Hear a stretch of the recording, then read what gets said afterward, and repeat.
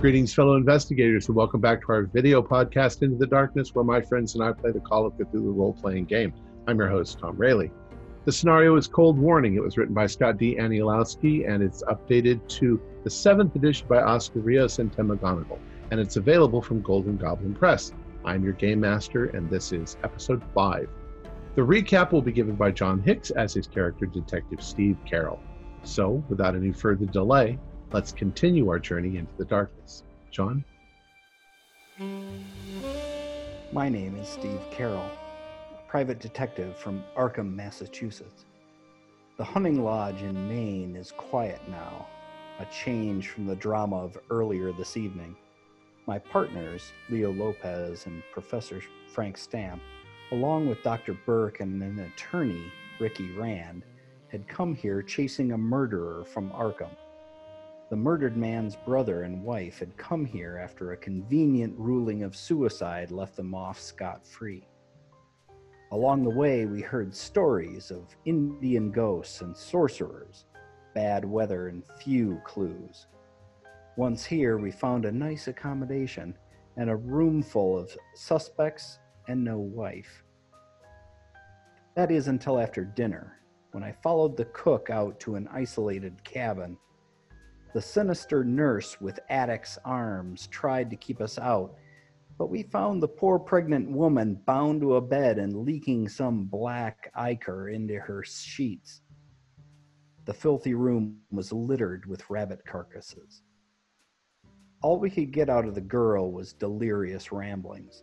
The nurse called her psychotic and prone to eating freshly killed animals she had herself hunted.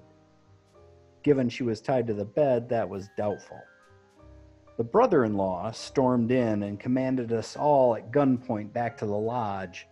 The stories don't make sense, and people have started seeing things out in the woods or in the windows. This whole thing gives me the creeps, and I have pulled first watch. I don't know what to make of any of it, and there's no telling who the real villain is here. The girl is obviously in a bad way and loony.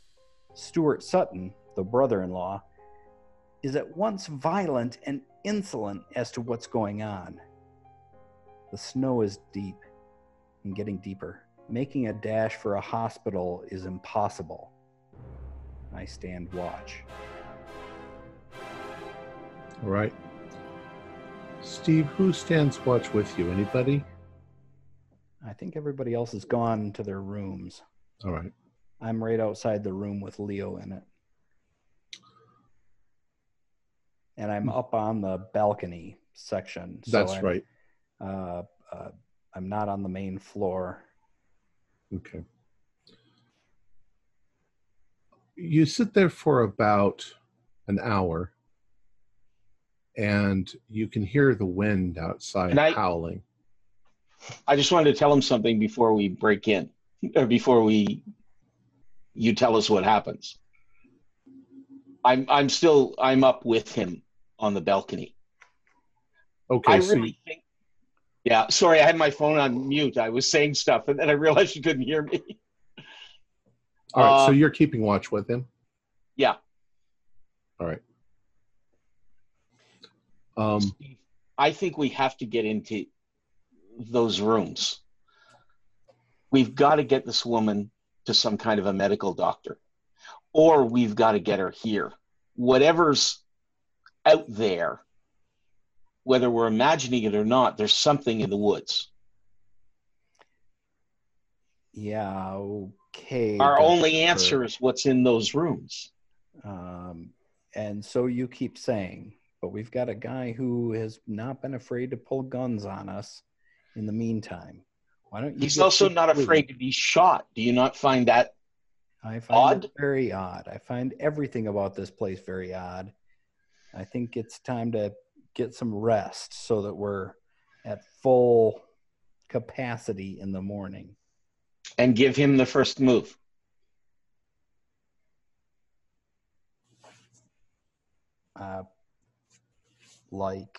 That's why we're keeping watch. Okay. All right.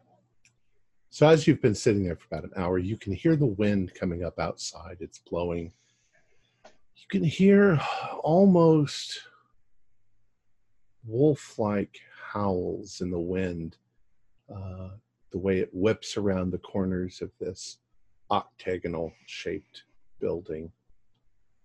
And there's times when you fall silent, and it sounds almost, well, like the voices of wolves or something like wolves, coming from different directions. And as you're sitting there, there suddenly comes a loud scream from Rose's room. She just starts screaming rather hysterically. Right. So I pull my Colt and I rush to her door. Okay. And as you get to her door, she opens the door. She's in night clothes and she's obviously terrified. And she says, "There's something outside the window. There's something out there. It was looking in." All right. And at the same time, you hear a loud crash at Randy's room, which is next door. Yeah. And sounds like glass breaking. Brush her aside and head for Ricky's room. Burst in. Right. I was rooming with Ricky, wasn't I? Oh, were you? I believe it was. That's right, you were. Burke was the only one alone. Dr. Burke? That's right, you were. All I right. was rooming with Ricky, yeah. So let's jump to Professor Franklin for a moment, Professor Stamp. You've managed to fall asleep, listening to the sound of the wind outside. And you are lost in dreams, probably mostly of being back home. When suddenly you're awoken by a tremendous crash in your room. And as you leap up out of bed, you can see that the window has been smashed in, that there is something in the room that is sort of pounced on Ricky as he's lied in the bed. And you hear Ricky sort of call out in a muffled sort of way, as if his face was being covered. And you realize this thing, which looks somewhat like it's a fucking Wendigo, for all intents, is what you see is this blue-haired monster. It has its mouth clamped down over Ricky's face, and it's dragging him towards the window, and he's kicking and screaming, or trying to scream. Mm-hmm. Okay. You could do a sanity roll. Sanity roll? Yeah. I think I made it. 23. Yeah, that has to be. All right. I want you to do at least a 1d6. Even if you made it. 6? All right. I want you to roll intelligence. Mm-hmm. Ooh. 1 second. Character sheet. I rolled an 81. My intelligence. PDF is opening. There we go. My intelligence is 80, so I missed it by 1. All right, good. You wanted to fail it. I know. So you become you. All you do is perhaps yell loudly, or do you want to do something? There's not much you can do, but you can. You have your wits about you, even though you take the damage. I probably roll out of bed away from, like, if the window is, say, to my left and the Wendigo is over there with Ricky, I'll roll off the right side of the bed and scooch under the bed, cowering. Okay. And you notice, of course, that the room is freezing cold as you're doing this. Ooh. Would I have the good sense to run out of the room, or would I just hide under the bed? I think you probably rolled off the bed with your covers on. Yeah. You know what? I'm just under the bed. I'm too afraid to break for the door. All right. Sorry, Leo. is my mic really low? No, I can hear you. Okay. Leo. There's suddenly loud crashings coming from the room next to you. I'm sorry, you're awake. No, you're not awake. Are you? Where are you? Steve's awake. I think, yeah, it's been a little while. So I think I'm right. Pass out. All right. So you're suddenly awakened by all this crashing coming from around. You hear glass breaking. You hear muffled screams. You hear a woman scream for a moment, and you find that your room is chilly and quite. You're quite alone by yourself in that room. So you're in the dark, afraid of whatever's out there. What do you want to do? I think the screaming would probably override that, and knowing that that Steve is out there, so I'm going to probably just quickly throw on a pair of pants, grab the Colt and Ricky's revolver, and head out the door. All right. Towards the sound of the breaking glass and everything. So moments after the scream and the breaking glass, you're all three of you are in the hall on the balcony in front of Dr. Stamp and Ricky's room. You hear Dr. Stamp yell out. What do you do? And you can hear commotion. You can hear dragging and kicking into the room, gun in front of me. All right.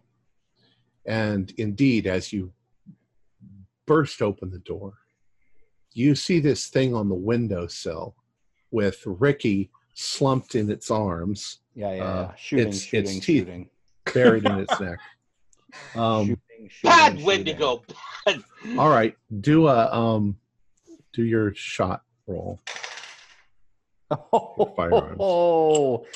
That would be a failure. 92 out of 60. All right, I'd say that it scares you so badly you just sort of fire. Can I shoot? Well, you're right behind him, Steve. You need to both do sanity rolls. Yeah, and then Dr. Burke, you can shoot. Fail. I made the sanity barely. Okay. If you fail 1d6. I'm sorry, if you fail 1d8. If you made it 1d6. Oh, I can do multiple shots, can I not? You're going to try to unload your gun. What is it, 3 shots? Yeah. Yeah, each subsequent shot has a penalty dice. What does that mean? That means... How do I do that? What you'll do is you'll roll the first one for your first shot, and the second one... which I missed. The second one you'll roll twice and take the worst roll. Okay. And what that's telling you is that you fire and the kickback from the gun is making it go off of target. Okay. So I'll fire a second one. One roll is 15, which is a hit, and the other one is 26, which was a hit. So second one hit. So you got 2 hits? No, I got 1 hit. Got 1 hit. Okay. I rolled twice. Okay. So I had to take the worst one, right? Right, correct. The second time. So it still was a hit. Okay. So I got that. Can I fire a third time? Do I do 2 or 3 at that point? Just another penalty dice. Just one. I'm sorry, that was a 1d6 for the shots? 1d6 if you passed. Yeah. No, 1d6 for the your sanity. And the second one, the third one missed completely. Okay. So 1 hit. Yeah. So roll for damage on the one that 7 hit. points. All right. Did the second one hit? Did you say? The second shot did. Yeah. Okay. So did you hit him twice or did you hit him once? No, just once. Just once. Okay. 3 shots, 2 misses, 1 hit. All right. 7 points. At most, he flinches slightly, like a shoulder, but then just almost like falls like out of the window, carrying Ricky with him, and down to the ground. Okay, Tom, I need to mention that I have gone 2 points below my 20% at this Okay. point. What that's going to mean is that you're going to need some real serious psychological help when you get back. Understood. If you survive. Yeah, well, we'll talk about that. All right. Which I think you're all going to need some serious psychological help. Leo, all right, you're coming in right behind them. Okay. And you don't actually see the thing, but gunshots have been fired. What did you get for damage on your sanity? Or did you? I didn't do the sanity roll. Yeah, we'll just have you do a regular sanity roll and maybe 1d4 damage if you make it, if you pass. I mean, if you fail. Sorry, I'm saying everything all at once. Nope. So it's a hard pass. All right. So you hear gunshots, but you're not phased because you're an investigator, and but you come in right as the thing is falling out the window, so you never actually catch a glimpse of it, and they're all freaking terrified. I can't see it outside. If I go to the window, I don't see it. Well, holy mackerel! Did you see what that thing was? Oh, I can't believe it. If you want to run to the window, of course, Steve and Jonathan are ahead of you. So yeah, I'm chasing the window. I want to get another shot at this thing. You run to the window, and in fact, you can see that it's pretty much blizzarding outside, but you can see the thing dragging Ricky's body towards the woods. And he's doing it rather effortlessly. Yeah, another shot. All right. Probably longer range. And I think you need a penalty dice because you're facing into, snow and blizzard and ice, and your faces are getting blasted with freezing cold air. Yeah, with the penalty dice, that's a miss. It was an 03. Thanks, Tom. So at this point, you hear the other guests roused, and they're coming out, except for the gangster. He seems to have probably barricaded himself in his room. Having heard gunfire. We got to go get Ricky. Come on, let's move it. Yep. So Steve is still mostly dressed at this point, right? Yeah. Watch. I'm dressed. I'm heading downstairs. Okay. Yep. Ricky. You also notice that Professor Stamp is under the bed. Yeah. Get up. I'm just rolling. I'm pushing people out of the way. I got to get Ricky. Yep. Down the stairs. Can I load while we're going? Reload while I'm going? Sure. I'm not in any hurry. It's safer over here. I think on the way out that we should see if we can bust the lock on the gun cabinet and grab the couple long arms. No, I'm out the door, front door, pistol in hand, going after Ricky. All right. Okay. I'm just wearing pants, so I'm in no condition to go outside. But I'm going to try to bust the lock or pop the lock on the gun cabinet so we get heavier firepower. I think that you know what you're doing. It's probably not that hard to bust the lock. Steve, you go out the front door, and the second you open the door and hit outside, it feels like it's 40 below zero. The wind is howling. The wind chill factor is probably what makes it that cold. And there's a good 3 feet of snow on the ground. And when you move 10 feet into it, you realize that you're plowing, and that there's no way that you could catch that thing. Or can I see it and or Ricky at all? At this point, they're probably just going into the tree line way over there, and it's just a gray shape because of the snow and the blizzard. Yeah. So you can't really even tell where it's gone. Son of a bitch. And now I'm at the window now. Am I muted? No, I'm at the window now. I'm like, Steve, what are you doing? No. I turn around. I can't do this. I need at least a jacket and proper clothes and my long arm.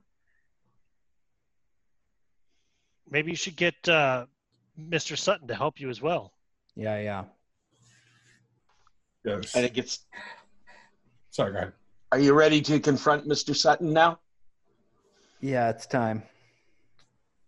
I come back in and start putting on my jacket. Where's Achuk?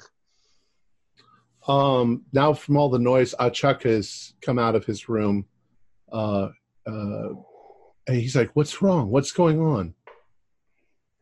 Something just burst into his room and took Ricky.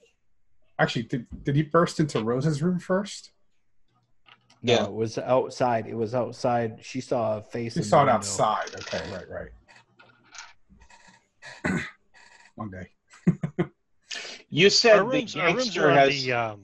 our rooms are on the first floor or second floor by American Correct. standards, right? Yeah. Yeah. Okay. You said the gangsters barricaded him in the room. I said he probably has because he didn't come out of his room. Oh, we haven't heard whether or not he's okay. Right. Also,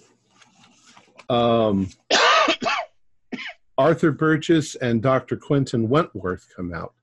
Dr. Quentin, at this point, they've both suffered some fright and terror because of this. Dr. Quentin Wentworth doesn't look so good. And he told you at the party earlier that he has a heart condition.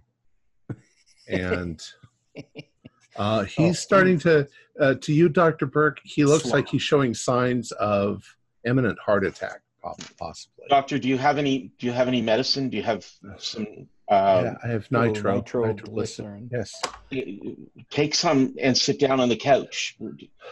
I don't understand what's going on. It's okay. We'll deal with it. You wrap yourself up on the couch. Is there any treatment I can give him beyond that? Probably not. Nitroglycerin would be the thing. So, get him some water. But get him some water. I'm pulling on my coat and heading for Sutton's room. All right. I think, and while Steve's doing that, Leo's going to throw on the rest of his clothes and then head to Mr. Strollo's room and see. Tell Achuk what we saw and what's happening. I've thrown my coat on and my shoes because it's freezing cold in my room now, so I'm not going to stay in there. And I'll go down and I'll get some brandy for the doctor. Okay. Try to help him calm down. Achuk looks terrified, and he thinks only of his wife at this point. So he runs back to his room to get Curate. Bring her out here so we're all in one location. All right, so he's going to do that. Professor, I lose track of what everybody just said all at the same time. Professor Stamp, you've gone up to your room. Did you see you were going to try Strollo's room?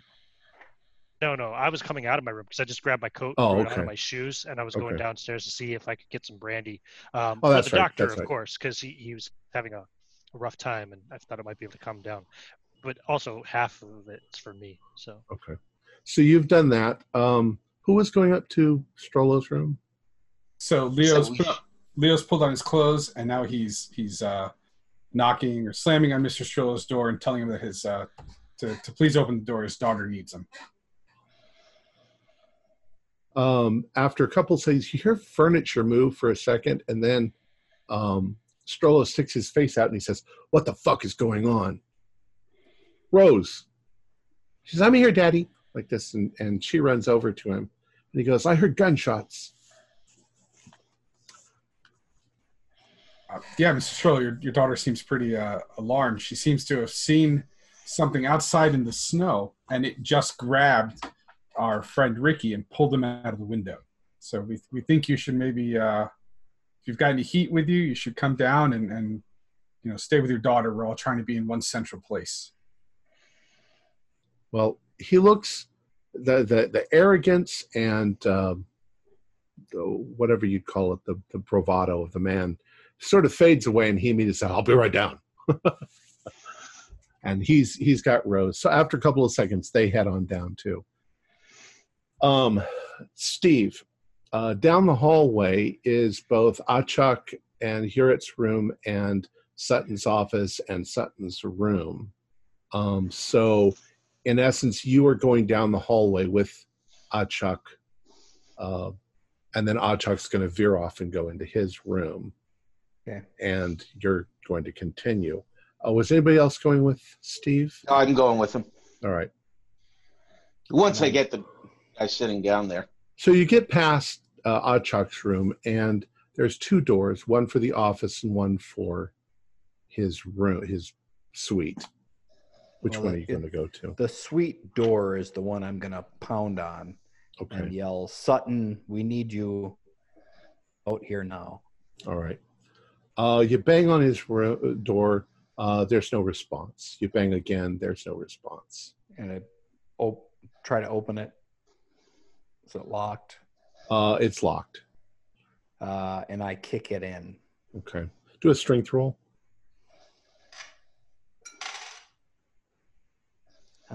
82. I will use the 2 luck to make that. Okay. So you kick it in. You break the lock. The door opens, and you basically see an empty bedroom with a bed that obviously has not been slept in. Yeah.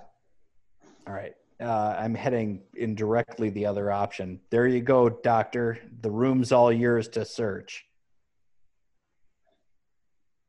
Okay. All right. You're not at all concerned where he's gone? Well, I am, but I'm a lot more concerned about what's dragging Ricky into the woods. Okay. Right. And I'm going to go for my carbine. Okay. And where are you going? Are you going to the back door? Or are you going to his office, which is next door? That's a question for Burke, right? No, that's for you. I'm going back to my room to grab my long rifle. All right. So you're going back to get your rifle. Is there another exit out of this room?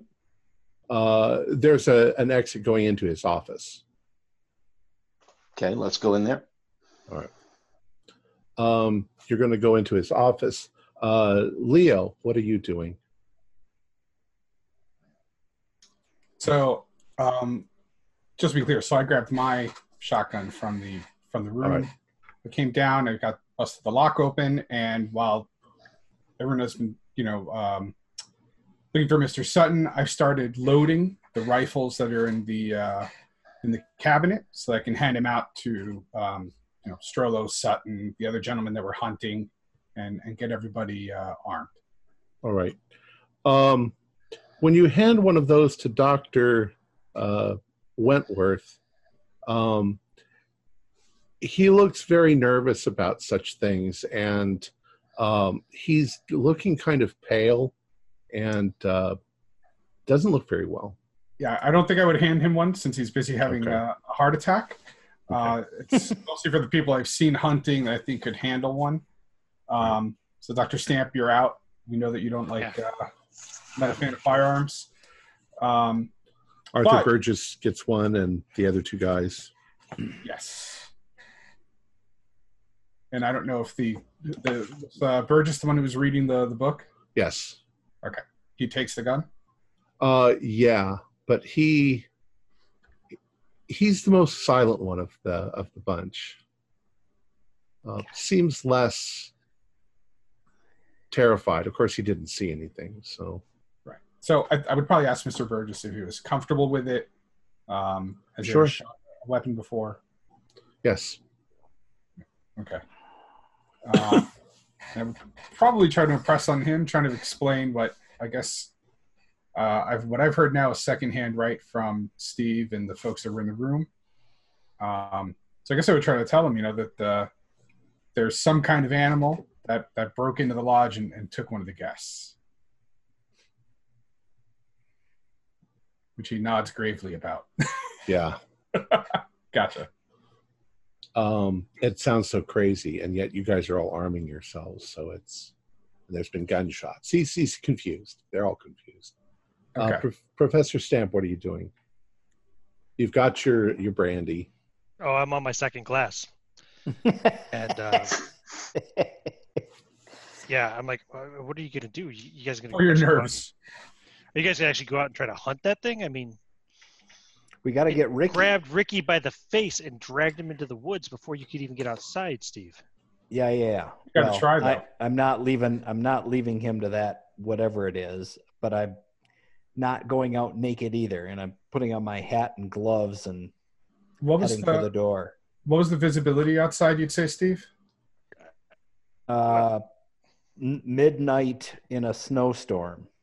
I mean, how many feet do you think? Oh, 10. About 20. 10, right? So Yeah. if we want to try to... I need a lamp. If we want to try to look for Ricky as safely as possible, we can take, the men that we've got here that are armed and maybe leapfrog, right? Someone goes 10 feet, then the next person, so we don't lose... we can keep sight of each other. This is Maine woods. All we're going to be able to do now is follow tracks through the snow, assuming there are some. Right. So, that's me in the front. I'm grabbing a kerosene lamp, and here we go. All right. This goes against my better judgment, but I'll come with you, but I'll carry the lamp. Or extra lamps or whatever. We still need light. Still good. Still need what? We still need light, so that's good. Yeah. So I'll take up the rear, and we'll take up any other volunteers kind of between you and I. And as long as we keep sight of the house, we should be able to get back relatively safely. Well, and it's cold. It's bitter cold out. So I mean, we're going to be moving.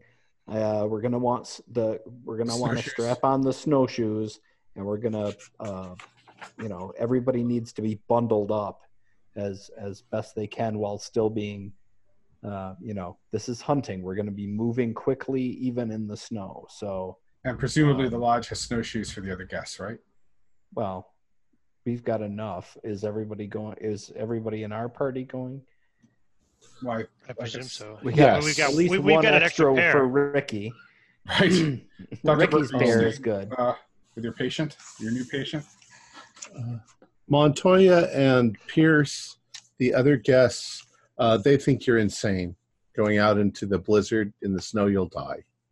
Yeah, whatever. So they're not going. Is Sutton in the office? First marker. No, he's not. You walk into his office and you got the lantern, you turn up. And the first thing that makes you jump without a sanity roll is this. Directly over his desk on the wall behind it. Jesus.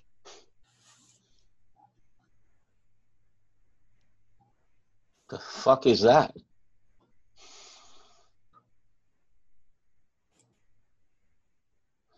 Professor Stamp.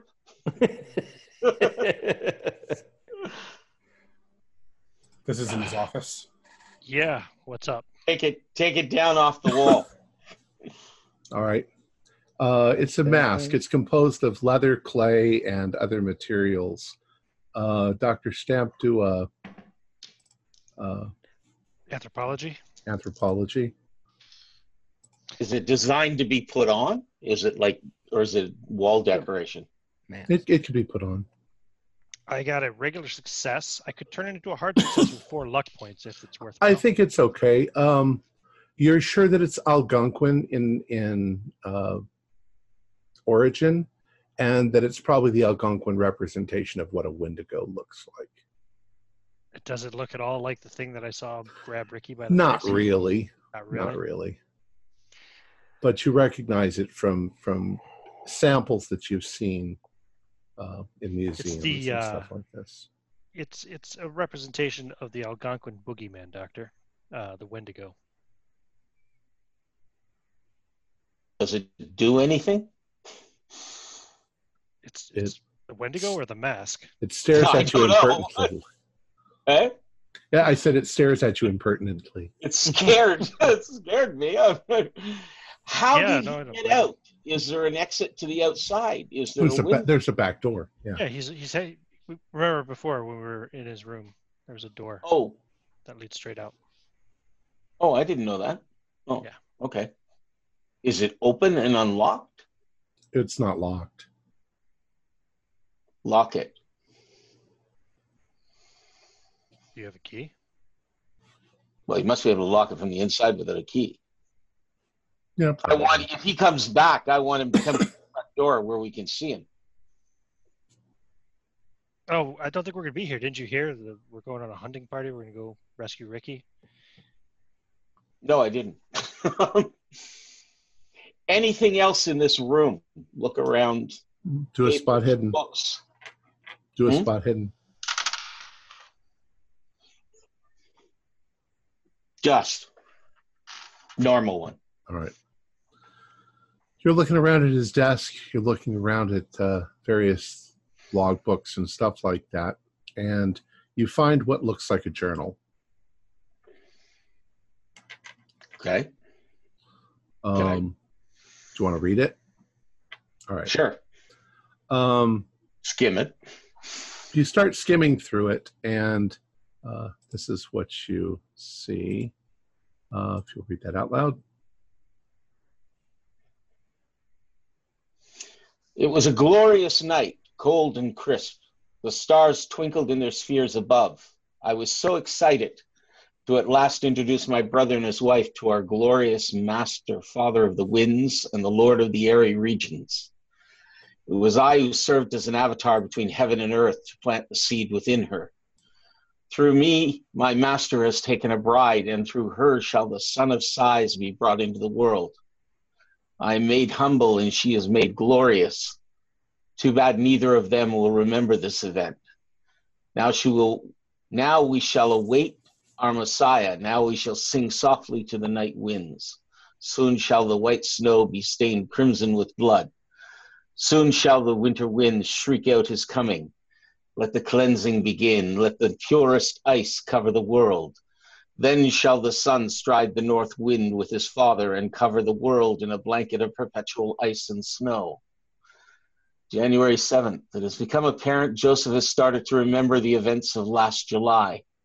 He confronted me and accused me of sleeping with his wife. I tried to convince him he was delusional, but something has to be done. January 14th. Joseph is dead. It had to be done. He was a threat. For some reason, he remembered. It must have been that damned alienist he was seeing. They think Joseph killed himself. After the funeral, I will convince Marilyn to come back to Winter Haven with me. I'll hire a nurse to help care for her until the great day arrives. I'll protect her and the unborn child of my Lord. I see. All right. I think diagnosis all fucked up. All right. The other of you are Professor Stamp. You're in there with him. Steve and Leo, you are bundled up and getting ready to go out into the snow and ice. Run and tell them about the journal. And all right. I think from the sounds of that, Burke, you know what to do with the woman, and I'm going after Ricky. You're going to go off after something called the Lord of the Winter Night. Well, and it's that, or I'm heading for the cabin to take care of the problem there. Well, Steve, hold on. How long has it been now since Ricky was taken? What, 10 minutes? 10 minutes. Did you see if he was, I mean, you said that beast or whatever had its mouth over his face, right? Yeah, and dragged him off the second floor balcony. Right. From his head, right? So if Ricky even survived that fall, he has to be near death or dead at this point. By the time we find him. He was only wearing his pajamas after all. Yeah, and as much as I hate to say that, we're clearly I'm not really ready yet to say that it's, the forces Leo, we're up against. Sorry, but I think that from what Burke just said about what he found in the study, there is a worse task to be done out in the cabin. Yes, assuming that Sutton is not just delusional. I mean, we haven't. That still can. I'm sorry. That black shit on the sheets is telling me and that something creature in the window right there. I know, but what we have to do then is terrible. At the very least, we're dealing with a madman. I don't like the idea of leaving Ricky to whatever that thing was, if it wasn't Sutton himself. But if it's Sutton in some kind of crazed state that did that, we need to be ready to deal with him, not just go out guns blazing. Is there any chance what on the window looked like Sutton? I don't know. I want to save Ricky too, but I think we need to have a better plan than just rushing out. That was not Sutton that came through the window. Is Atchuk back in the main room? Yeah, he's there with his wife. Did you hear about the journal? They're both like terrified on the couch, rather speechless. Have I ever heard of this Lord of the North Wind or whatever it was called? Why don't you do an anthropology or what would you call it? Maybe a knowledge roll. Knowledge makes sense. Intelligence. It's based on education, actually, I think. Yeah, education. I'm going to ask Atchuk the same thing. Does he know anything about? Nope, I don't. He's like, these are legends of my people. It's the Wendigo. Well, one just came through the window on the upper stair and took Ricky. So Leo's going to... Once a Wendigo begins to hunt you, you're doomed. So Leo's going to talk to Steve again. Anything we can do to stop it? Anything we can do to fight it? But it's all just legend, and that wasn't go look at the window upstairs. There is, he's like, but I can tell you the legends of my people, but I don't know that until just now who believed. How do you kill a Wendigo? Well, the opposite of what it is. It has an icy heart. If you pierce its heart with fire, then it kills the Wendigo. Otherwise, you can't hurt it. You could damage it very badly, but when the sun goes down or rises the next day, it'll just come back to life. Wendigos are not alive per se. And there's brand in the ancient beliefs of my people, the only one who was fearless against the Wendigo was Gitche Machaba, the great rabbit, the great hare. I have a mask on my wall that my grandfather gave me. Can we see it? And he points, but he's not getting up because he's there with his wife. I go down and get it. Does it look like the Wendigo mask? Bring it to Dr. Franklin. It looks like this. However, Killer Bunny. You don't bring it to him. What happens is you, as you reach for the mask, there's almost a tingling sensation in the tips of your fingers as you reach for it, like static electricity. It surprises you and causes you to pull your fingers back. It's obviously made of wood. Wood shouldn't have any kind of static or anything like that. Move forward and unless it causes pain, reach forward and... You touch it. Do a power roll. Power? Yeah. Willpower. Yep. 6. When you touch it, you feel a little dizzy, and for a moment, you're not in the same place. You are on the you're on the plains. There's a forest behind you. It's winter, and there are things in the distance, and you see the great hare, the great rabbit, defending the people against the Wendigo. It's a flash, and maybe it's because of the story that he just told you, but there's definitely something there in that mask. Now, the mask doesn't look that old. You know. Dr. Stamp. Professor Stamp. Professor. Yes. Come and see this. Okay. I tell him what happened. Really?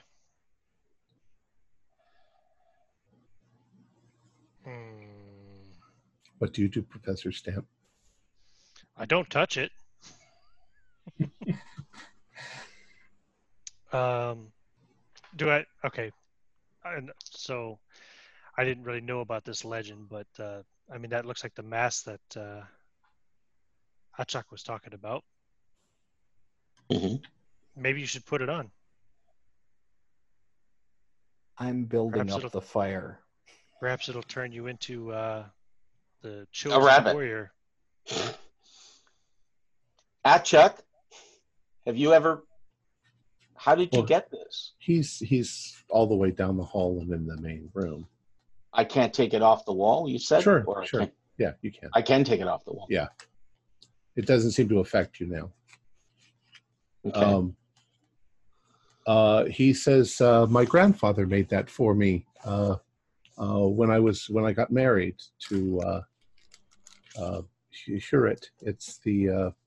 It's a sacred mask, like part of our rituals.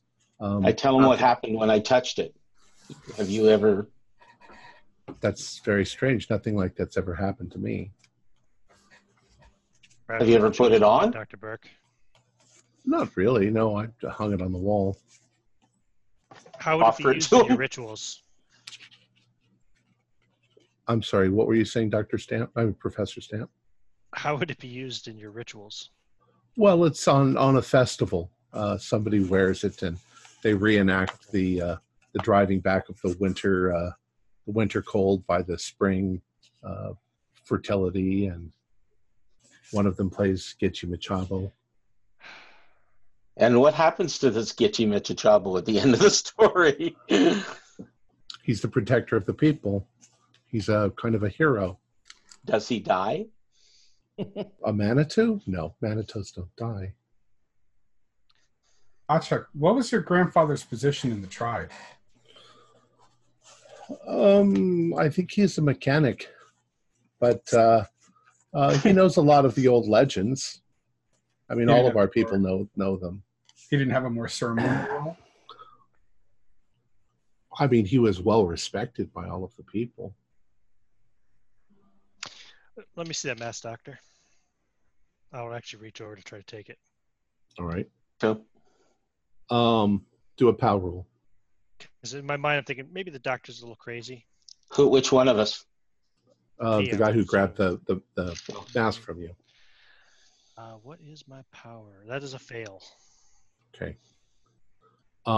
You grab the mask, and you've got a fairly good grip on it. And suddenly, you can see this ritual of the man dancing, wearing the mask, and driving back the Wendigo into the into the cold and ushering in spring and protecting the people from the devil of winter. And do we both see it? Because no, I'm holding one in. Only him.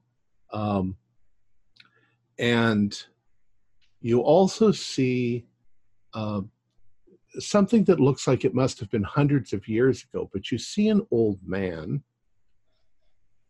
dressed oddly as a mechanic handing this mask to Achak.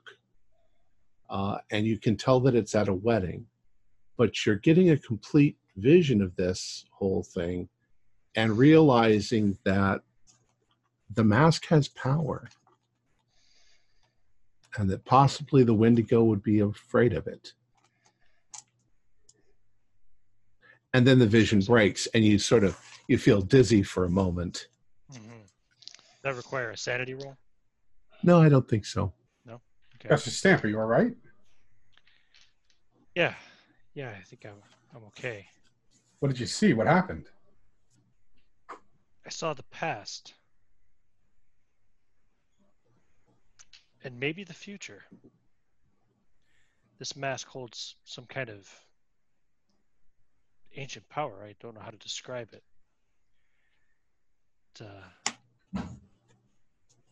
I think that this may be very powerful if you plan to try to drive away this creature, Steve. Shall I take the mask? Well, I think if you plan to fight this creature, this Wendigo, you should probably wear this mask. I reach out for it. All right. You can also do a power roll. That is a pass it around. Critical success. You have no reaction whatsoever to it. I put it on. Just feels like a wooden mask. Okay. Let's go, guys. Time to go to the cabin. Well, let Dr. Stamp put it on. Huh? Why should I put it on? Well, you had a reaction. He didn't. You told me to put it on, and it's time to go. But if it works with him and doesn't work with you, we're throwing away a potentially useful. What makes you think it's not going to work with him just because he didn't have a vision? Well, that's the only thing we know that's different about the mask, is the vision. You had it, I had it. You can wear it. I think we need to get going to the cabin. I think you should wear it then, Doctor, because I am no fighter. If I see that, okay, I'm not going anywhere near it. I'll put it on. Hand it back to Burke. Is there any reaction? Locked and loaded. Nope, nothing. All right. Let's go. If we're going to do this, let's go because all right, let's go. I'm starting to run out of courage. All right. So I'll take the lantern in one hand, and I'll have like a bundle of like maybe a blanket and some warm clothes for Ricky, just in case And we actually find him alive. Despite what I said, Steve, we've been through so much. I've got your back. So I'm sorry about before, but I just wanted to make sure we were ready. Yeah. Let's head for the isolated cabin. Who is going out the door first? That'd be Steve. Okay, Steve. Steve, you... Leo in the rear and the other folks in between us. Okay. Kind of watching everyone's back. Steve, you open up the door. The wind is cold. You know the direction of the cabin. But as you take one step out, do a spot hidden roll for me. That is a success. Okay. That's a critical success. It's hard to tell because the wind is blowing. Everything is sort of moving this way because the snow is blowing. Mm-hmm. But you can see something in the woods there moving. You can also see something over there in the woods moving. And they both have sort of anthropomorphoid shapes. There's more than one of these things. It's all right. Who's right behind me? Is it Burke? Yep. Okay. I'm going to, I've got a lamp in one hand and a rifle in the other, and I am making for the cabin, which I kind of, if I'm remembering correctly, is off to the right. Okay. Yeah, that's fine. Yeah. Do you want me to carry the lamp? I hope you have one of your own, because it is dark and windy. Are you guys coming, Professor? And yeah, I'm right behind you. Okay. Right. In the rear. Let's go. Are any of the other guests with us? No. No. In fact, the gangster thought you guys were insane playing with a mask. Is he armed? Oh yeah. Okay. They're all armed inside. I would like you to do a listen roll. All of you. Success. Ooh, I'm rolling up nicely. That Nope. is a hard success. Okay. You definitely believe that the sound of howling is coming from these creatures in the distance. You also hear a big crash come from behind you back in the lodge, and you suddenly hear gunshots. Oh, sweet Christ. And, turn around, head back there. So I was in the rear, so I should be the first one in. Right. When you bust into the room, you can see that one of these things, these Wendigos, has come through the window, and it is attacking, we'll say Mr. What's his name? Strollo? No. Mr. Burgess. It has him pinned against the wall, and it's biting into him as he's screaming. Strollo is firing his gun rather badly. Rose is screaming and trying to run away. Dr. Heart Attack is having a heart attack. And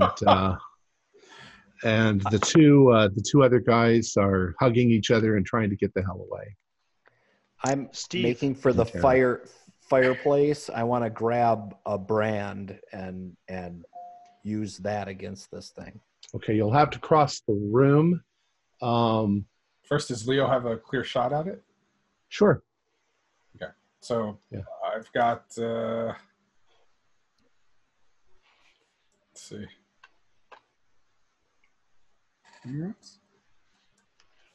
Oh, so I've got 7 shots. Right, so okay, but how many shots does your gun fire at a one at a time? Yeah, all right. So one per round. It's a pump shotgun. So right.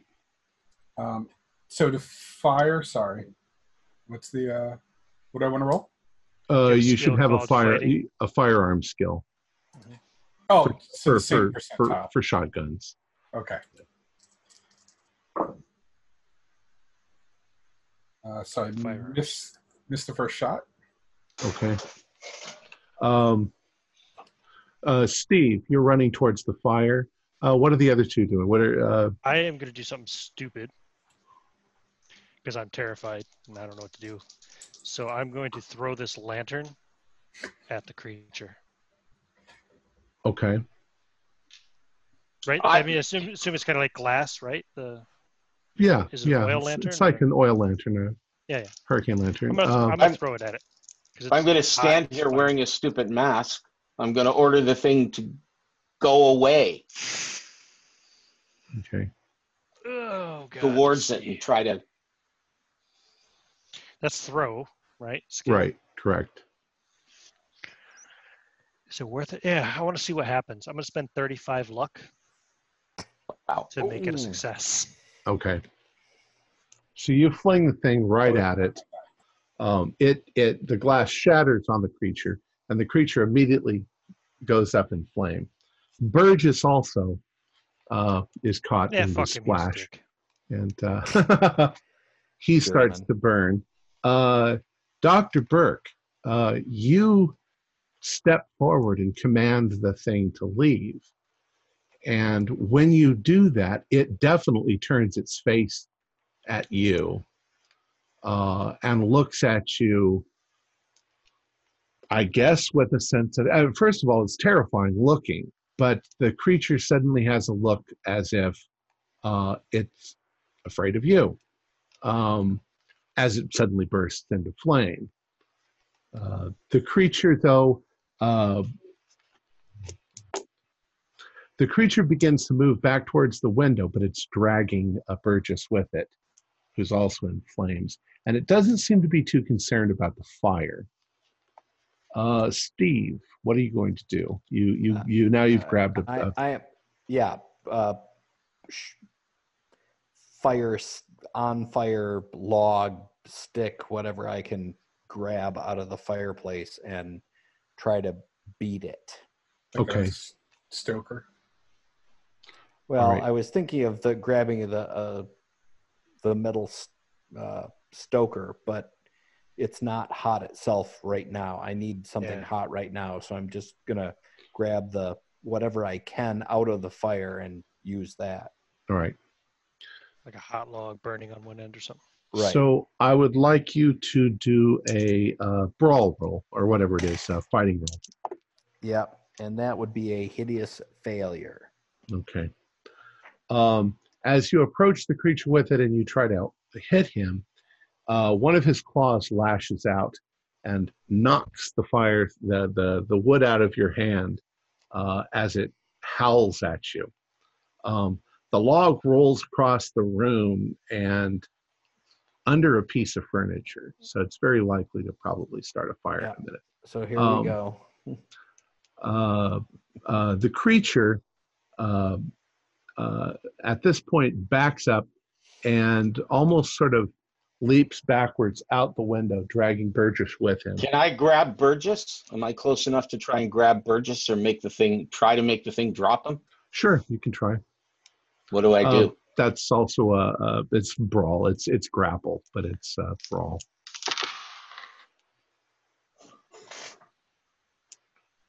Surprisingly, yes. Okay. I need you to do a strength roll then. Nope. Yeah, you can grab a hold of him, but the thing yanks him out of your hand. It's way And it doesn't do anything when I say drop it. It just looks frightened at me. Yeah, it's definitely trying to get away from you. But it's not going to let go of its prey. Does he have time to get off another shot? It's just a matter of... Yes, just as it's going out the window, you can shoot at it.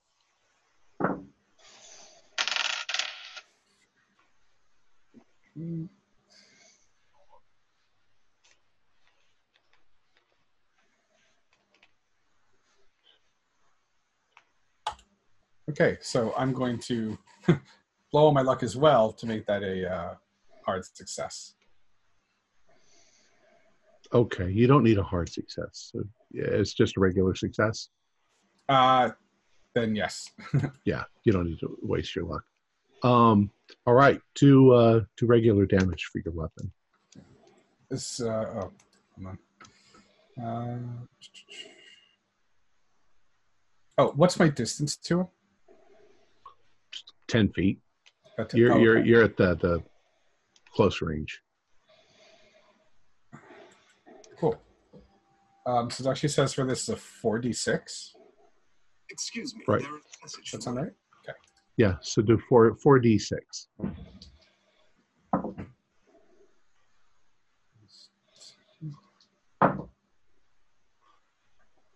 Nice. It's 18 total damage. Or so you think. 18 damage.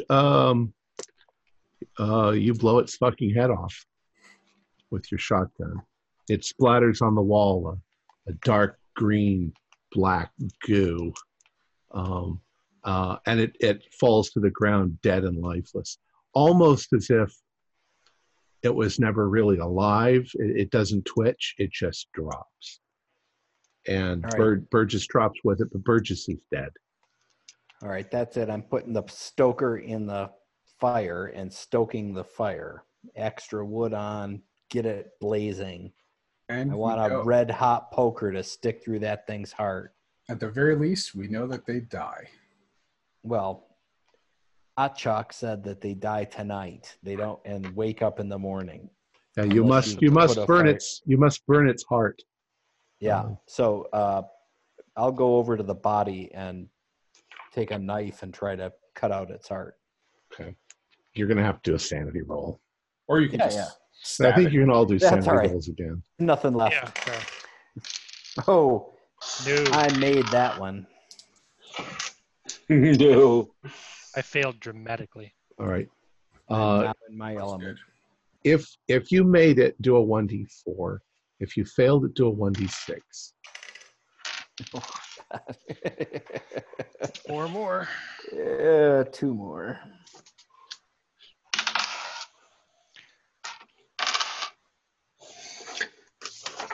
What damage did you take, Dr. Burke?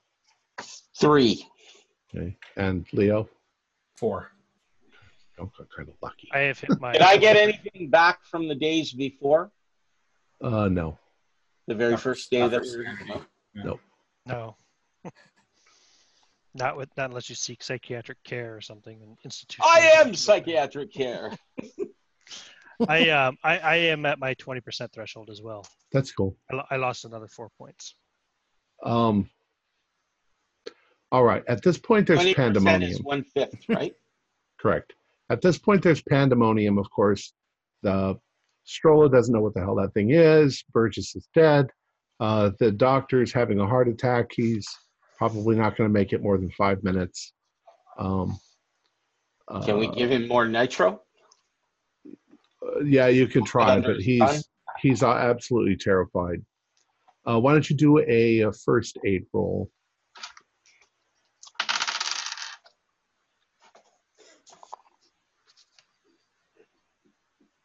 Hard success.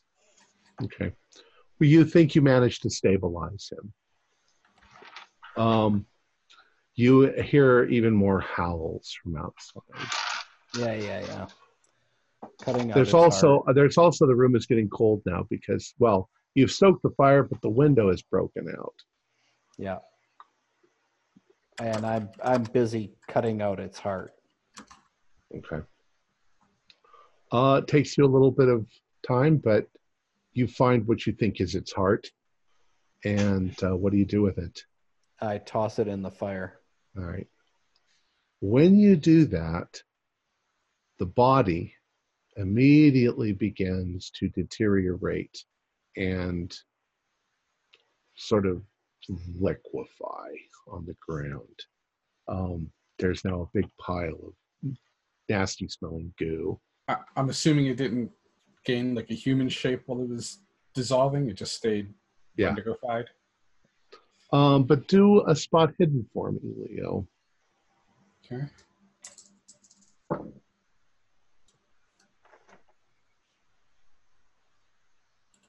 Yeah, it's good. You do, as you're watching this happen, get the distinct impression from some of the features and some of the sort of pseudo rag-like things that it's wearing, that it might have been a human at some point in time in the past. I can't make out if I recognized it. No, you don't recognize it. Just that it wasn't always the way that it was.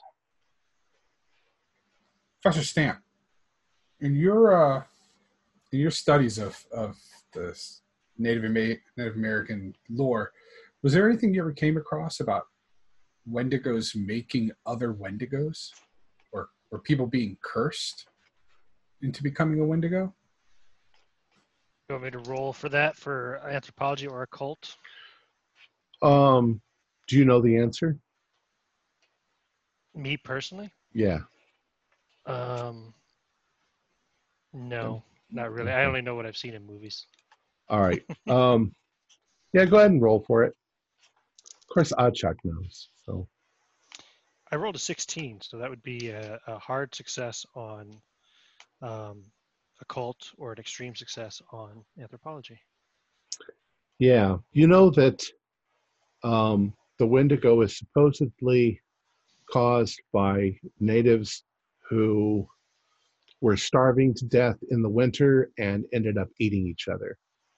Right. They became cannibals, and thus they became become Wendigos. And the Wendigo's trait is that it is always hungry. It is cursed with starvation, and it's constantly wanting to eat victims. So anybody who wanders in the woods is a prime target for a Wendigo to eat you.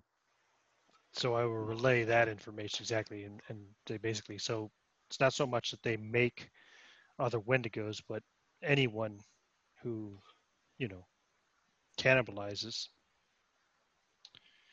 and is it did subject to the curse. And it did not like the bunny mask. So I think, Bert, you're in need to lead us to the cabin so we can take care of the girl. Oh yeah, you think she's one of these things? I think she's about to give birth to an Uber Wendigo. If what that journal said was true. A few minutes ago, I would have tried to find some other solution, but you saw when I blew that thing's head off, that was the exact same thing that we found on the sheets. We're not killing a pregnant woman. I'm sorry. Says the man in the bunny mask. Yeah.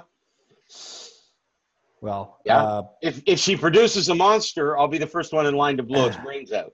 From that journal entry, Sutton for sure is getting a bullet the next time I see him. Oh yeah, no question. What if though? And I am not sure that whatever she is about to birth isn't getting the second bullet. Agreed upon. But what if, since Sutton refers to himself as the conduit, what if taking him out takes care of the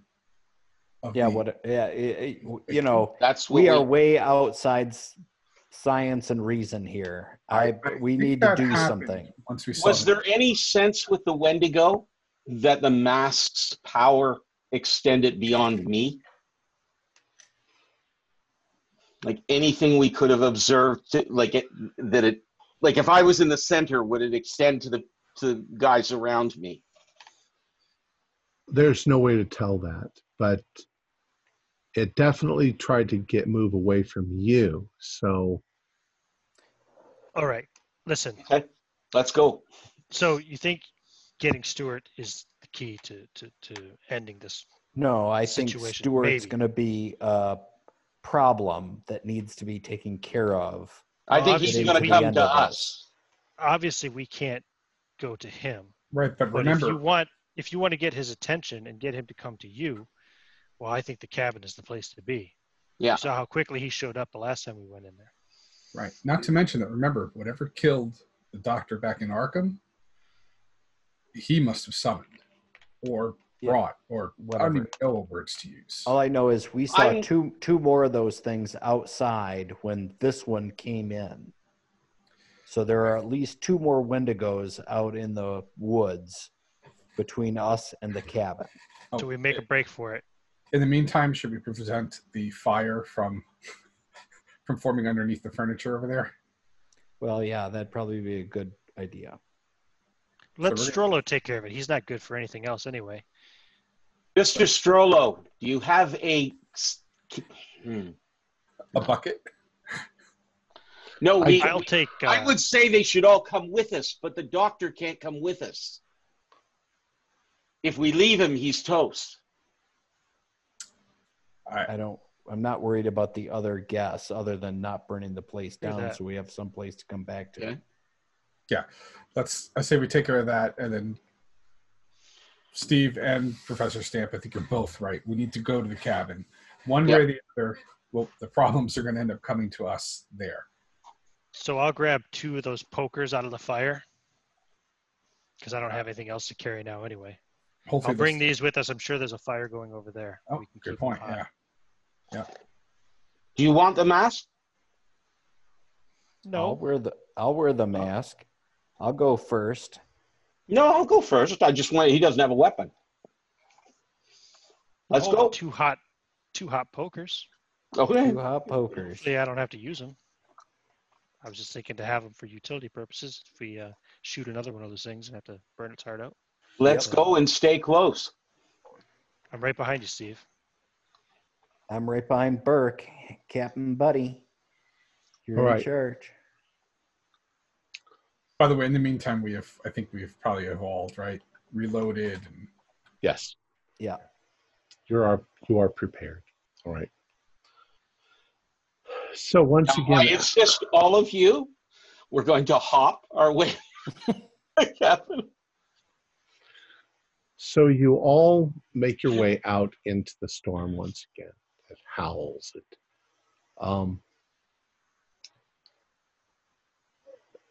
You're about 20 feet from the lodge now, and I'd like you to all do spot hiddens. In fact, you can do spot hiddens with a bonus roll. So roll them twice and take the best roll. In other words, it's not well hidden. That's a pass. Okay. Those of you that passed, you no longer see any Wendigos out in the woods. Because they're all lined up. Okay. I've passed. I'm sorry. You move farther. I'm sorry, go ahead. Which skill were we rolling? Sorry. Spot hidden. Yeah, I failed. Okay, sorry. But you notice that you don't see any Wendigos out in the woods. You wade your way through the snow. Any kind of trail that might have been there before has been muted by the blizzard itself. But you think you're going in the right direction. And as you get within 30 feet or so of the cabin, it starts to become visible. You can see that the light was on. But there are Wendigo around the cabin. And you see, as you're just within viewing distance, that the door to the cabin opens and Marilyn comes out of the cabin with Sutton right behind her, and she starts walking into the woods, and it almost looks like she's leading the way. He's not helping her. She's stumbling through the snow, but she's heading north into the woods, and he's following right behind her. I'm taking. You don't see the nurse. Is she still visibly pregnant? Oh yeah. I'm taking a shot as soon as I have a clear shot, because they move, right? Not when Marilyn's in front, but as soon as they move off into the woods and I've got a clear shot at Sutton, I'm taking it. All right. With my carbine. I think we all should. So bring him down. Leo's going to take aim at Sutton as well. At this point, you are, they're moving away from you, so your range is kind of, it's not close range at this point. So go ahead and try your shot.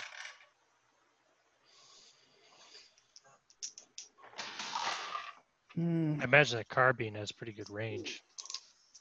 Right. It's the snow and the blizzard and everything that makes it hard to. So what effective range should we?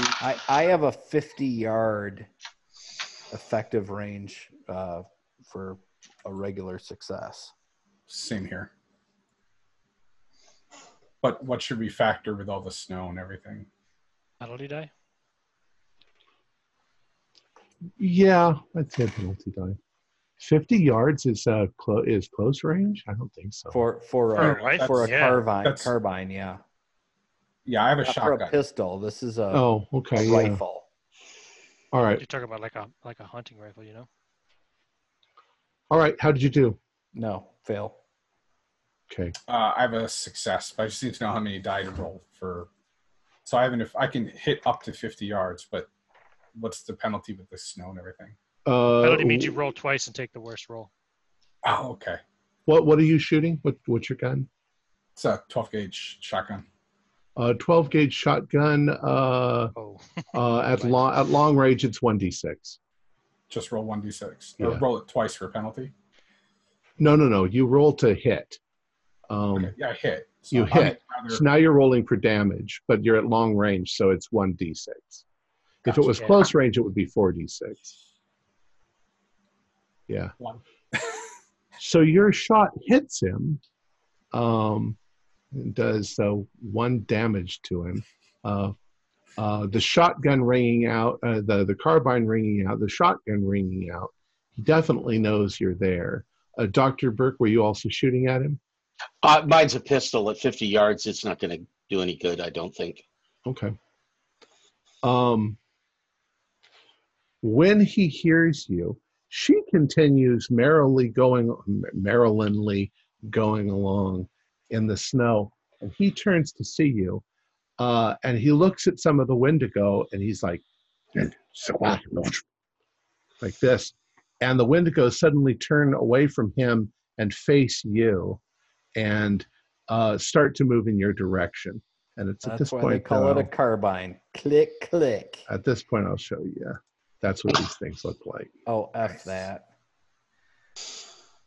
Okay, so how many are heading at us? There's 2 of them heading in your direction. Oh, 2? Okay. And they seem to be moving rather swiftly across the snow. They don't sink in. So but that means they're coming straight at us, so we've got a solid target to go after. How do we handle that one?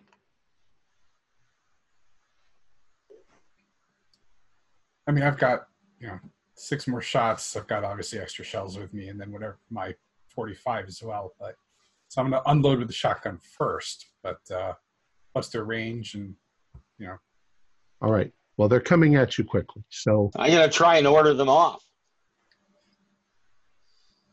All right. What do you do? I fire. Okay. Step forward and point in the other direction.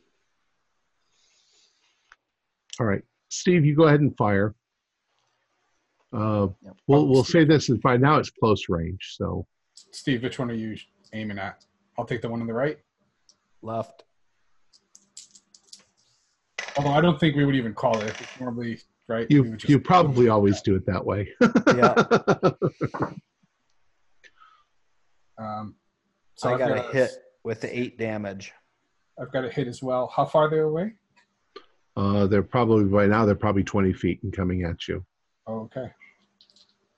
So that's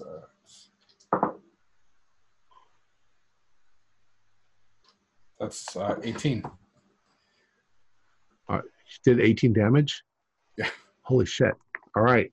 Well, the one that gets 18 damage, you seriously wound. And what did you say, Steve? Did you hit? 8. You did 8 damage. It barely reacts as it's coming at you. But when Dr. Burke steps forward and, tells them, stay back, get out of the way, move away. And they put on the brakes, so to speak. It's almost Bugs Bunny-like. They slide across the ice. And they stay maybe 20 feet from you at this point. And it's like wolves in a campfire. They're staying at a distance, and they're moving side to side to try to get away in. Of course, the one isn't doing so good. You've hit him pretty bad. So I think we would immediately try to finish him off. No. Yep. I'd say press on and get him and leave him. If they're not coming after us, we want to get Sutton. Shoot. So we got to get them dead. Oh, that's a failure. Yeah, I amazingly failed at close range as well, but can we keep shooting? Well, in this case, you're going right up to them, aren't you, and shooting? That's pretty point blank. Well, yeah. Wait, I'm not. I'm keeping Burke between me and them, but I'm going to keep shooting at mine. Okay. 2. So for whatever reason, the wind is blowing and you're not aiming very well. So the next... It's a rather high-stress moment. Right. Yeah, the next one hits him. Okay. How much damage? I mean, are you aiming for the one that was already damaged? I was aiming for the one on the right. Yeah, I'm going to keep going for mine. Okay. And just the first 2d6, and he's gone. That's another 10 of damage. He had 2 points left. So finishing off the wounded one. I do another 7 on the one on the right or left. So you did 8 and then you did 7. It's still going, but you've damaged it really badly. And its black ichor is going all over the ground. Okay, I'll shoot again if there's nothing else going on. Stamp, take care of the heart. Well, I don't think we need to worry about them until the morning. But the one that he shot and wounded, can I run forward and stab it with this poker? Sure. I can try anyway. Yeah. I'm very good at this kind of stuff. Wow, that's a critical failure. 98, and I only have a 25 skill for brawl. So you just stand over it doing this, but you don't actually hit it with it. It's like killing a vampire with a blunt stake. I think you can all do sanity rolls again at this point. Yes, I made it. Made it. All right. Fail. If you made it, I'm going to say just take 1 point of damage because at this point you're expecting it. Who failed? Made it too. I'm gonna have you do a 1d6. Ooh, 1. Well, good for you. Yeah, well, there's not much left. You guys are the monster slayers at this point. I'm concerned if we don't get a move on, we will lose Sutton in the woods. Well, by now, they have gone into the woods. The Wendigo are with them. There is a big trail, obviously, of all of their footprints. And there is that black ichor in a line that's leaking out of Maryland, going into the woods. And we winged Sutton as well, right? With 1 point. Basically, one piece of your shot hit him. Ow. Oh, okay. It's not enough to make him bleed for a trip. She's bleeding enough, I guess. In fact, you probably imagine that what Sutton's reaction to something like that would have been, it's like, what the hell is wrong with you? And then he would have just ignored it. That's kind of when he got caught. Okay, so wait, sorry. I'm going to reload. Tom, you said that we're engaging. We have taken down one Wendigo. There's another one up, and it's kind of held back by the mask. Or has it turned and is now following? No, you killed one, and then Leo killed one, and you and Dr. Stamp killed the other. Oh, okay. Oh, it is that. Okay. Well, Dr. Stamp attempted to run up and hit it. Yeah. Actually, I guess it's still going, but it's barely going. Okay. You could perform a coup de grace on it without any difficulty. All right. At all. Yeah. No, tear out the hearts. All right. So you're going to wait and tear out the hearts? Oh, yeah. I'm into this now. Okay. Well, but we don't want them to get away either. Right? Well, fine. If we survive this, we can always double back and take the hearts out. Yeah. I don't like giant horned creatures coming at me out of the snowstorm. I'm taking out the hearts. All right. Go ahead. So by the time you have done that, Sutton and Marilyn and the Wendigos are out of your sight, but there is definitely a trail that you could easily follow. Okay. And how many Wendigos went with them? There could have been 3 or 4 or 5. Oh, sweet Christ. It's kind of hard to see in the snow. Jesus. We can't kill every Wendigo that we come across. Hey, Dr. Burke, you've just got a revolver? Yeah. So I think at this point I'm going to hand Dr. Burke my Colt. He doesn't just have a revolver. He's also got a magical bunny mask. I've got a 45. Oh, it's a 45. Oh, okay. I'm sorry. I got a 45. Oh, okay. Its range is 15 yards, though. Right. Gotcha. Okay. I didn't see any reason to shoot at 50. That's probably extreme long range. I was just thinking of a smaller caliber revolver. Sorry. Yeah. Okay. No, it's a cannon, but it's. After we clear that up, I guess we'll go follow the trail. Well, these pokers are useless by now because they've lost their heat. So yeah. Dr. Stamp, do you want to see if you can heat them back up in the fire in the cabin and then meet up with us? No, I think we should keep together and unless we're going to bring the fire with bullets us. Bullets are working so far. All right, let's go. Do you get any sense this thing can do anything other than just chase Wendigos away? Well, it can entertain children at a party. Yes, it probably can. It makes me look extremely silly. No. Yeah, I try to pray to the great rabbit, to the great hare, and ask for his help. Why don't you do a power roll? Yes, 18. Yeah, absolutely nothing. That's a... Nothing happens. Nothing happens. Okay. Well. All right. I'll give you the option at this point. You're going to follow the trail or something else? All right. Trail. You follow the trail deeper into the woods. I would like... Let me see how this works here.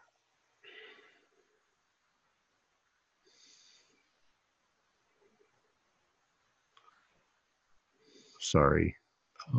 There's a thing here. I would like you to all roll con checks.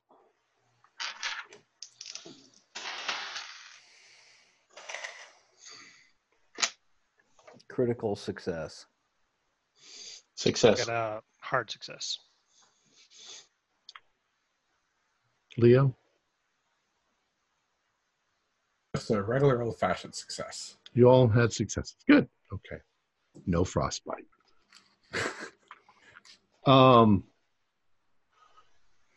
You now notice as you're going forward that I'll do it this way. Do a spot hidden, everybody. Yes. Not a chance. That's a hard success. There's something in the snow, maybe 10 feet ahead of you, just slightly on the side of the trail. It's black and odd looking, rumpled sort of looking thing on the side. And as you approach, you realize that it's clothing. And you're pretty sure it's Sutton's clothes. Oh, sweet criminy. A cultist we can handle. A nudist has to be shot immediately. I was actually worried for a moment we just found Ricky. Yes. Nah, he's one of the Wendigo now. You continue into the woods. Is there anything in the pockets? Yeah. I mean, his ID anything? And... Nothing of value. Well, there's, 35 cents. Robbing the horse. The pile of clothes. Greyhawk 'em. You move forward into the woods, and you can see that there's something going on, maybe 100 feet from you. You're pretty sure that there are Wendigo moving around. They're not facing in your direction. But on the other side of that, you can see there is a huge mound of snow that's been built up. And on the top of it are tree boughs that have been laid out. And Marilyn is laying on top of the tree boughs. And Sutton is on the other side, stark naked, in the freezing cold, and he seems to be praying. You can't hear anything. The wind is howling. He's too far away. That's what a rifle is for. Please tell me someone still has one of the lamps. Of course. Yeah, awesome. We've got lamps. Because Marilyn is on a giant pile of wood. No, she's on tree boughs sticking out of a giant mound of snow, if I heard right. Yeah. He's made kind of a bed for her out of, you know. Mm-hmm. That wood's going to be very wet and not going to burn very well. It's going to be wet and have cold. Oil in them. It was worth I've got a naked guy I can shoot at. But you've also got a bunch of Wendigo in between you and... Bunny Boy can keep those at bay. How many is a bunch? Let's go forward and see if I can get the Wendigo to part. How many do we have, though? Looks like there could be upwards of 10 of them at this point. Oh, for God! And they're moving around in a circle around the mound. Could have brought a Gatling. You would guess that if they're whatever they are, perhaps they're praying. I'm taking a shot at frickin' Sutton. Yeah, are we within 50 yards? Let's get close enough first. It's all right. Yeah. Close enough for you to push. You've got longer range with your carbine than I do, but how close are we now? Well, you're moving closer. Say you're about 75 feet away, and the icy cold carries sound pretty well. And you can hear Sutton yelling something. I got to take a shot. Shut him up. Master of keep moving forward as you're shooting then. Yeah. Okay. So I got to get close enough to use my gun. About 25 yards. Sorry, what was he saying, Tom? So he's yelling out, Master of the North Wind, your child will be born. And you hear Marilyn screaming as he's standing there. And he seems to be completely unaffected by the cold. 42 of 45. Yes. I'm going forward, sticking with Dr. Burke. Do the Wendigos split when I go forward? Well, you're not quite to them yet. My shot is good, and I'm shooting at Sutton. Okay. And I hit him. He's about 25 yards away, so that's 2d6. I only hit him for 6. Okay. And Steve, what did you do? I hit for 11 points. All right. So Naked Sutton is standing there like this, and the combined you basically hit him in the chest with the bullets, and Leo, you hit him maybe in the shoulder, and he flies backwards into the snow and disappears from sight on the other side of the mound. But as that happens, you can see all of the Wendigo sort of stop dead in their tracks where they are. And you can see Marilyn.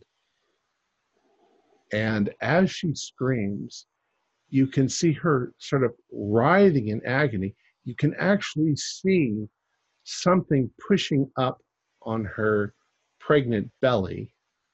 And then suddenly it rips and blood pours down from her with black goo and all this. And in the center of it is what must be a baby. But you're still not close enough. Now, as you approach Dr. Burke, the Wendigo notice you and immediately pull away to either side, and they're snarling and they're howling and they're hissing at you as you're coming there. Forward. Yeah, they don't seem to want to come anywhere near Dr. Burke. So and you guys are all next to him, so they're not coming. I'm taking a bead at the baby.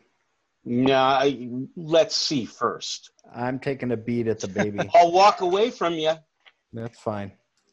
Leo is. I don't think he's saying out loud to you that he's gonna shoot the baby. He raises his gun. I walk away from him. Then you can deal with the 10 Wendigo. You realize that baby just clawed its way out of the mother, right? I still want to see what it is. 43. You will. You will see what's left of it. No. At this point, I don't think any of us really care. I'm going to the baby. You can keep next to me if you want to. You need to do a penalty dice because it's a tiny target. And it's not entirely showing because it's laying in the carcass of its mother. Oh, Jesus. Yeah. 6. 40. I got a 43 out of 45. Oh, wait. Penalty die is we roll twice. Right. Correct. Your 10 die. Your 10s die. Oh, to make the shot. To make the shot. Correct. Gotcha. You roll 2 10s die. Well, that's one way. You can just roll it twice. It doesn't matter. It's the same idea. I missed the tiny baby. All right. I hit the tiny baby. Okay. That's 2, though. 10 points of damage. I've got 5 more shots. I imagine I would just kind of unload at it, but I don't know how we handle those. We still handle it in rounds. So, Steve, you fire and you think you hit it. You definitely hit the carcass of the mother. There's splatters of blood as you go there. And all of a sudden,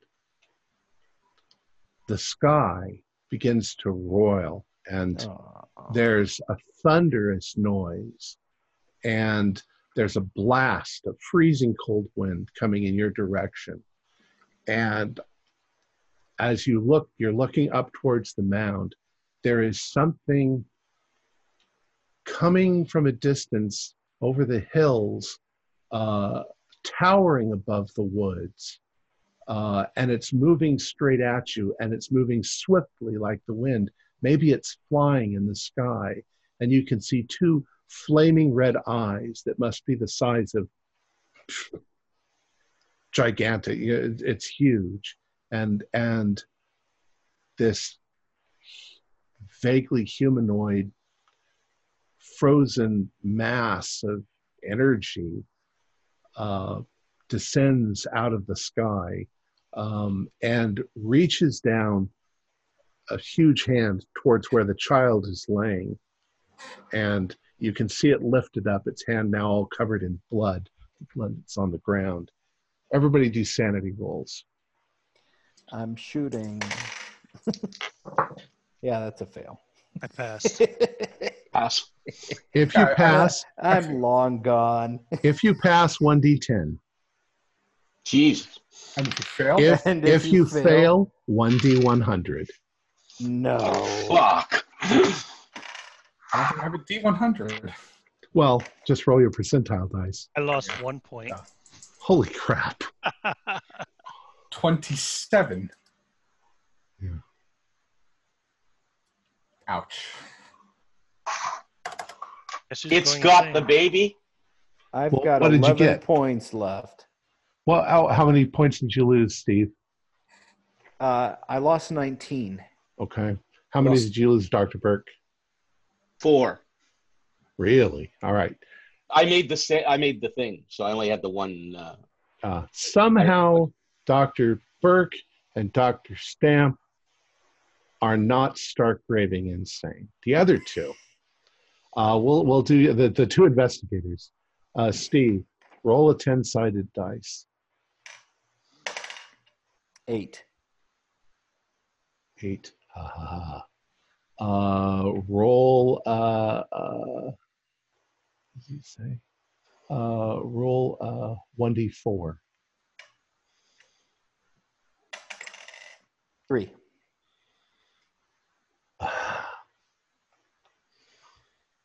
You have the red mist. Everything in your mind just goes blank. I'm unloading. You're going to start unloading your gun on the nearest person. Oh, no. Okay. But before that happens, Leo, roll a 1d10. 2. 2.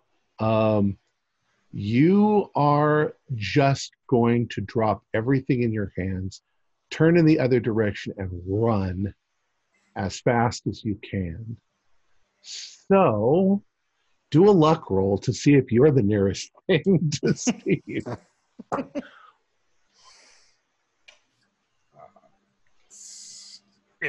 I passed. All right. I failed. So So you are not the nearest thing. You have disappeared from the scene, and you are running mindlessly, screaming into the woods. He has a good idea. I'm running mindlessly, but I'm running non-mindlessly into the woods. Dr. Stamp, you were saying? I failed a luck roll. I thought we were all making luck rolls. Oh, no, just him. To see if but I was behind Dr. Burke, so if Leo's not the closest one to Steve, it's probably going to be me. Okay. Well, or the Wendigo. Let's see. Who wants to take their luck? We'll give a 50-50 chance on which one of you. He doesn't include the Wendigo in that? Dr. Burke, call high or low? High. 7, high. Steve, you immediately turn towards Dr. Burke and fire. That's a hit. I said high. Yeah, it rolled high. So you're the one. 8 points of damage. Okay. Burke, you're suddenly hit with gunfire. Stamp, you see this. Of course, you're still terrified by the giant eyes in the sky with the baby in its hand that's now being lifted off the ground and up into the sky. Stab the baby. Stab the baby. Yeah, you're not near the baby. The baby's being lifted up into the air. Yeah. No, I'm gone. I'm beaten. I'm running right through the middle of the Wendigo. Well, you were just shot for 8 points of damage. Yes, I know. I'm still up. All right. I got 11 points. Okay. I'd say that you're stumbling. So he's taking over half wound. his hit points it's a major wound and a constitution roll to stay conscious. Yeah, constitution roll to see if you stay conscious. I always forget that part. Yep. All right, so you managed to stumble forward. Dr. Stamp, what are you doing? Professor Stamp, what are you doing? Well, I was right behind Dr. Burke, but now that he's been shot, I'd probably stop and try to duck for cover. Okay. Because I don't know who's shooting. All right. Steve, oops. Once again, do well. No, you're not in control. You're just going to turn. I'll let you do a 50-50 roll. You know, you decide who you're shooting at. Either Stamp or Burke or Wendigo. Maybe make it a one. Roll a 6-sided dice, 1 and 2. It's one person. Or hold on, I've gone nowhere. I'm just standing there letting him shoot at me. No, you're running away, but he's shooting at anything. I'm moves. Now in the middle of the Wendigo. How can he target me? It's 1 second later. He's just firing. So I'm rolling a die 6. Right. I have rolled 6. So who gets hit? I think that's Burke again. Sorry. Okay. And I got a 99. On your shot? On my shot, which is a malfunction. Okay. Yeah, your gun doesn't fire. It locks up. It freezes up. Drop it, pull my handgun. Okay, but that's next round. Yep. By now, Dr. Burke is probably out of range, and but you're running into the Wendigo. With the scary bunny mask on. And I'll grab him if he'll come with me. Well, Dr. Stamp has run behind a tree. What do you want to do, Dr. Burke? I mean, Professor Stamp. Cower. Duck down, try to make myself as small a target as possible, hoping that I get shot. He doesn't look like he's stopping. Okay? I'm sorry, what was that, Leo? He does. I have briefly run away. Well, Leo, you roll a 1d10. 6. You are going to run and run and run for 6 rounds. And then... Hey, John, can you mute your mic when you're coughing? If I can, yes. And then you'll do a con roll. And if you don't pass your con roll, you just pass out. And you, which means you'll probably freeze to death in the snow. So this is 2, right? Right, this is 2. Okay. All right, so Stamp is hiding. Steve, you are now turning towards the Wendigo and firing, because they're the only thing that's really left. Go ahead and do a roll. Excellent. And that's a miss. Of course, now. Okay. At this point, the Wendigo are turning towards you all. And Dr. Burke, you are by far the closest. So one of them is going to attempt to leap at you and pin you to the ground. You can try to dodge. I'm sorry, you're muted. Even with the mask. It's going to try. So do a dodge. Nope. Okay. It also missed. So your mask may still be in effect. But the creatures have gone bananas at this point. A bunch of them turn and start running towards you, Steve, and Dr. Stamp. You can see they're coming towards you, but you're cowering. What would you like to do? I'm firing at the nearest. Okay. You don't really have a choice, but you're firing. Oh, sorry, that's wrong. Wrong guy.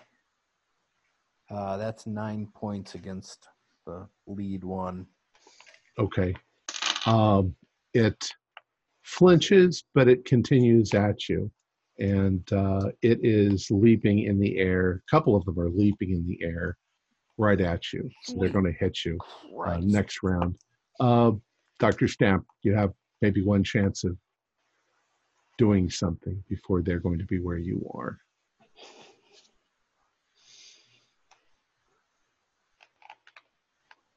We're going to make you a doctor at some point because, you know.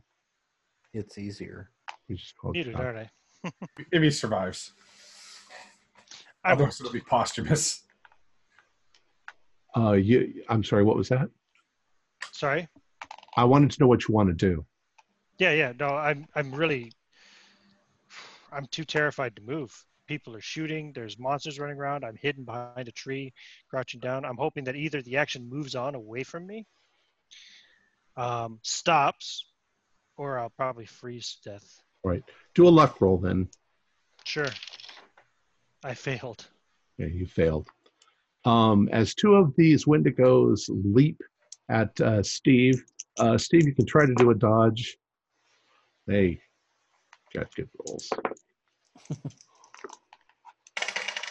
Oh, that is a hard success. Okay, they also got hard successes, which means they actually succeed.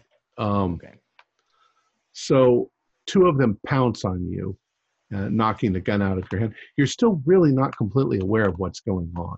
Everybody in the world is an enemy at this point. Correct. And let's see if they do damage. Wait, how much damage did they do?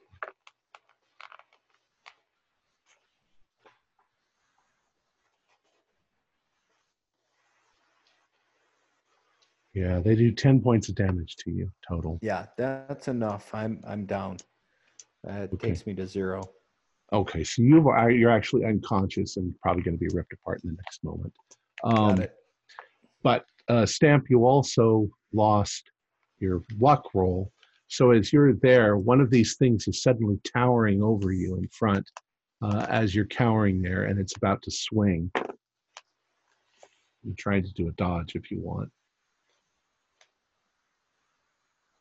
Or just accept your fate. No. Yeah, it hits you. No, Big 10 fail.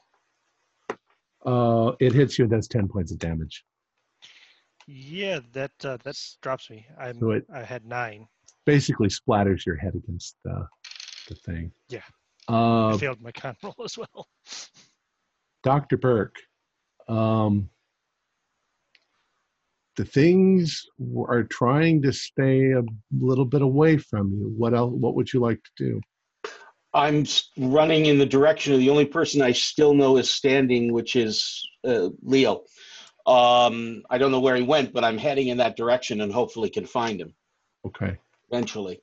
Pretty much. So I'm running out of them if I can get away. I'm not trying to go near them. I'm just trying to keep them away from me. Well, what they're doing is they are following on your trail. Okay. All of them are. And Leo.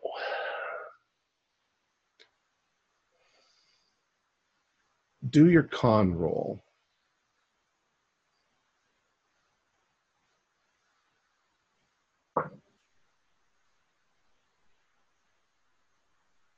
Oh. Was it a pass? Yeah. Amazing. Okay. So you've run. You don't know where you are. You know that you're in the freezing cold winter woods somewhere. Can I see the lodge from where I am? No, you have no idea where you've run. And you're a little disoriented as to where you are at the moment, and you are completely exhausted. You're not even aware of why you ran, but it all starts coming back to you, what you saw, what you see. And you're on the verge of tears and on the verge of screaming. Dr. Burke, do a luck roll to see if you go anywhere near. I think you need probably a hard pass on that. Yeah. I can't hear him or follow his trail? Nope. And you've got these monsters. Oh, wait a second. Can I? Oh, you can't use luck on luck, right? No, correct. Can you push the luck roll? No, you can't push the luck. So, is there anything I can do to? No. You've chosen the wrong direction. You've gone some other direction. However, you have a chance of possibly getting back to the lodge because you do kind of know which direction that was. Leo, I'm just going to give you one last luck roll. And if you fail it, you're going to just wind down and freeze to death. You're going to be Jack Nicholson at the end of... Here goes.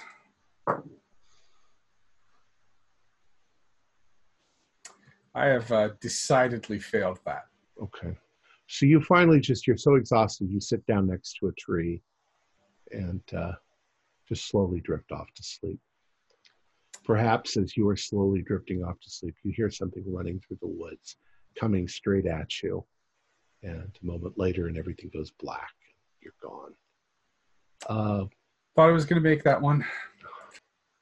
Dr. Burke, you eventually get back to the lodge.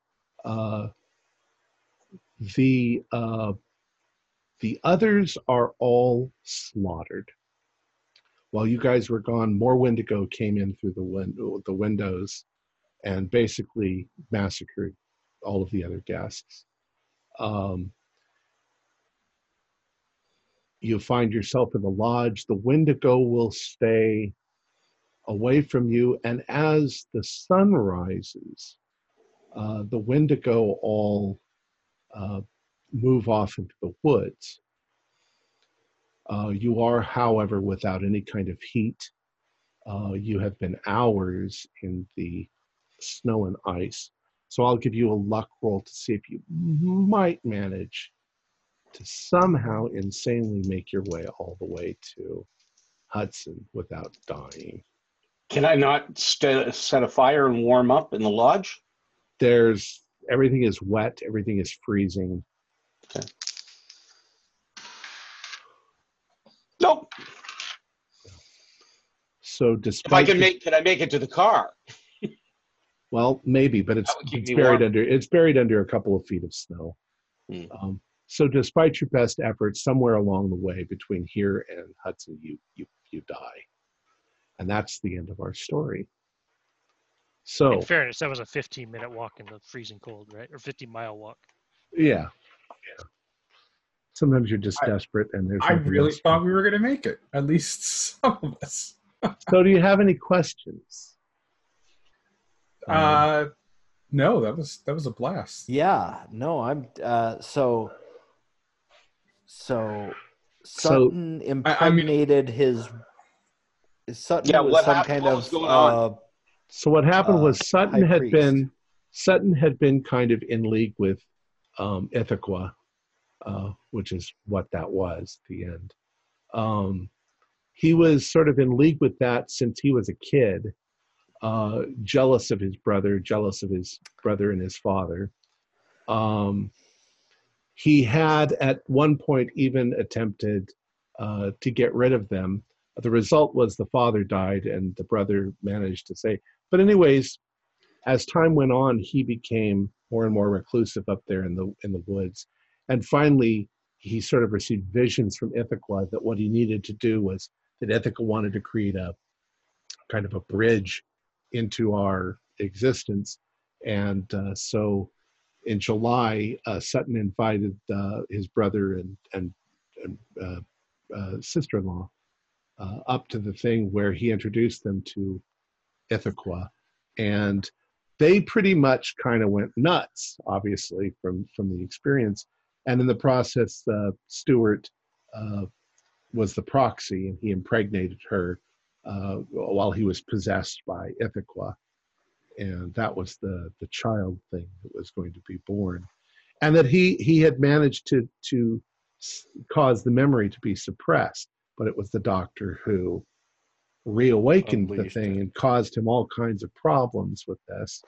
It was Stuart who summoned the power of Ithaca to take him all the way from the lodge to the doctor's office in the blizzard, and then use the spell is actually called Cold Warning, that he could freeze the doctor. You didn't give him a chance to use it on you guys, but he would have if you hadn't blown him away. That is a nasty spell. Anyway, there's the cover. You can see. Yeah, nice. So did we miss any major directions? No, not really. Not really. You hit pretty much everything. Characters? Could the guy in the mask have gotten to the baby but done anything against Ithaca itself? Well, there's not really. There's nothing you could have done to Ithaca. Right, that's like a force of nature. What